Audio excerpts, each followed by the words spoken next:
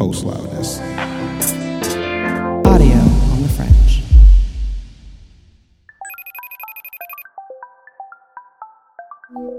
Rarely tap into that power with such consistency. Yeah, the nuances are so evident there. And they're not present in so many films that are coming out now. Yeah. And like even when they try to do a film noir, like I know we're gonna get to this at some point, but like with the Marvel comic books, I think they were trying to do that with Jessica Jones, and they fell flat on that.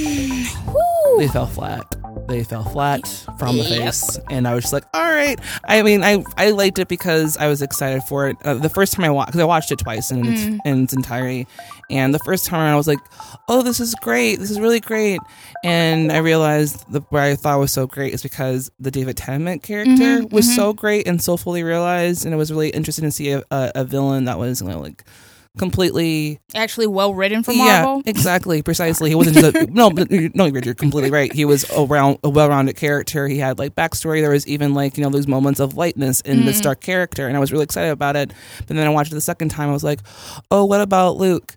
Yeah, it's funny because thus far from what we've seen of Netflix's Marvel shows, both Daredevil and Jessica Jones trade a lot in noir tropes, and they're also startlingly racist. Yup. They're straight up racist shows. So racist. And especially Daredevil. Daredevil is so racist. The second season, I thought, no, there's no way they can get more racist. And I'm like, no, let's add more anonymous ninjas that are somehow populating the rooftops of New York City and no one notices. They don't have names, but let's kill them. And let's kill them, let's slaughter them, at least beat them to a bloody pulp. Not kill them so much because Daredevil doesn't kill, but he does beat them from an inch of their life. Yeah, and it's so racist, and then, so needlessly racist. God. And then Elektra, the best character in that fucking show, mind you. And instead of being just a white Greek woman like we see in the comics, they actually cast an actress who is Cambodian and French. So it's like, oh look, there's an Asian character with a storyline, and we're gonna bring up all of your worst stereotypes about Asian women and their sexuality, and look how evil and devious she is compared to the annoying white woman. What is her name? Claire. No, not Claire. Claire Temple is played by Rosario Dawson, a goddess that they don't deserve. Another Afro-Latina. Yes, I love that girl. Yeah, she's great. What is that wretched character's name? Oh, Karen. Karen. Okay. Karen is basic. You know what? You know what her superpower is? White privilege. This white woman. She should have murdered the journalist from the first season. I hate her. See, I hate her because of the Ben Urich thing. Yeah. And I'm like, he's dead because of her. Yeah, and I'm like, the show doesn't really reckon with the fact that he's dead. This black man. But they gave him her office. But then they gave her his office. And this trick she probably never went to school for journalism. She went to school. I don't think she went to school. How does she have a corner off? I was like, wait a minute. This trick is getting like a staff writer job, an office. I can't even get back. You know what? Wait a minute. Hold up.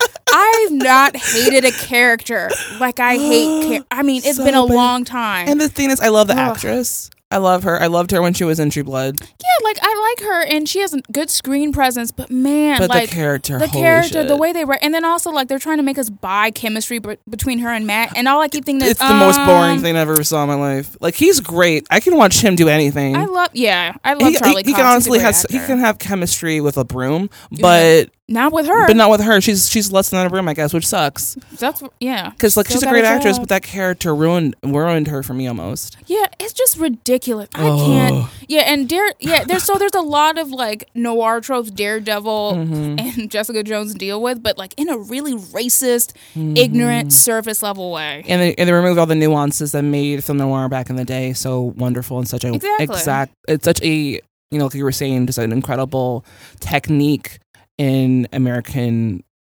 film in cinema, and it just kind of just removed all the actual interesting things of it and just took like the cool lighting and like the dark overtones as far as like filters. It's like this is a really pretty Instagram picture essentially. Basically. And I mean it you can see that they're interested in certain noir tropes, like especially Jessica Jones being like a very hard-boiled detective. Right. That show probably would have been better if they developed other characters around her, and like we got to see her a little bit more as a detective because that was actually interesting for sure. Like the first maybe 3 or 4 episodes you actually saw her like solving a case, and that was good. But again, it just was a little bit of a bummer, for sure. Yeah, definitely. Oh, man. So screw Karen on Daredevil. Don't at me, okay? Can't stand her. God. You're fine. No, you're in good company, because I felt the same way. Because I remember reading your tweets about it. I was like, yes, queen. This is what I feel too. I feel this way. I didn't want to like actually have to, like, because I was going to tweet about it. I'm like, no, I think Angela's got this on deck. I'm good. I was like, let me get on here, because I didn't barrel through it. I'm not the best when it comes to binge watching. Yeah, it took me about 2 weeks to finish it. Yeah, but then I hated her so much. I'm like, let me just finish this. I need to see what this white woman is doing.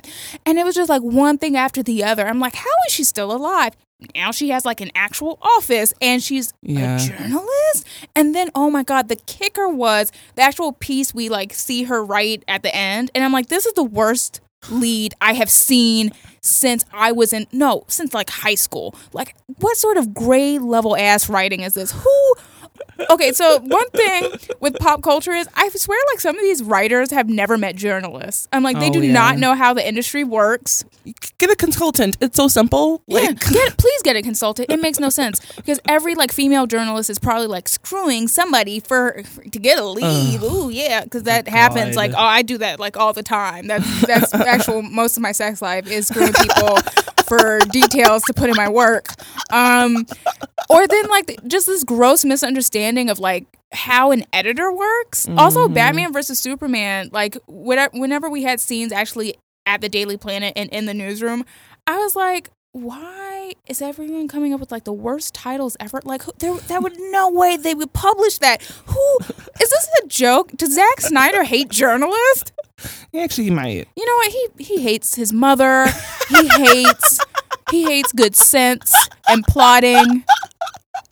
I have yet to see that, and probably won't. But we'll talk about that a little later. Yeah. But yeah, I think with just all the writing that you've done and all of the freelancing work that you've done, that you've really cultivated a, like you said earlier, brand. But and I love that. I think that's great, because I think, and that's what's really missing in some of these online forums and online writing, is that there isn't really somebody who has there's a few voices, really true voices with actual perspectives. Because they're just so generalized. Yeah. And when I read your writing, I know exactly what I'm coming into. No matter what topic it is, I know that you're going to come from an angle that is not generalized at all. It's from this perspective. And I think, not just because you're a POC, but just because you're a woman too, there is always going to be a certain perspective that you're going to nail on, as opposed to the counterparts. Yeah. So yeah, it's a pleasure always reading your writing. I'm a huge fan. Oh, thank you. Yeah. It makes me hate myself just a little bit less as a writer. Aww. Very little less, though, to be honest. Trust me, you're fine. I get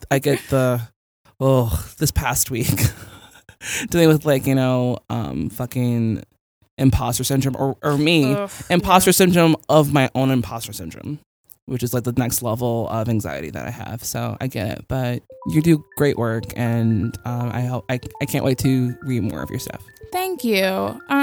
It's definitely, I think how specific I am definitely helps. I like the piece I just looked on Twitter. It's actually up now. I did an annotated guide to Lemonade. Like, it's a very close read with lots of screenshots. It's very long, and I'm very glad I got the chance to do it. And I'm very happy I got the chance to do it, and not a white woman. Speak on it.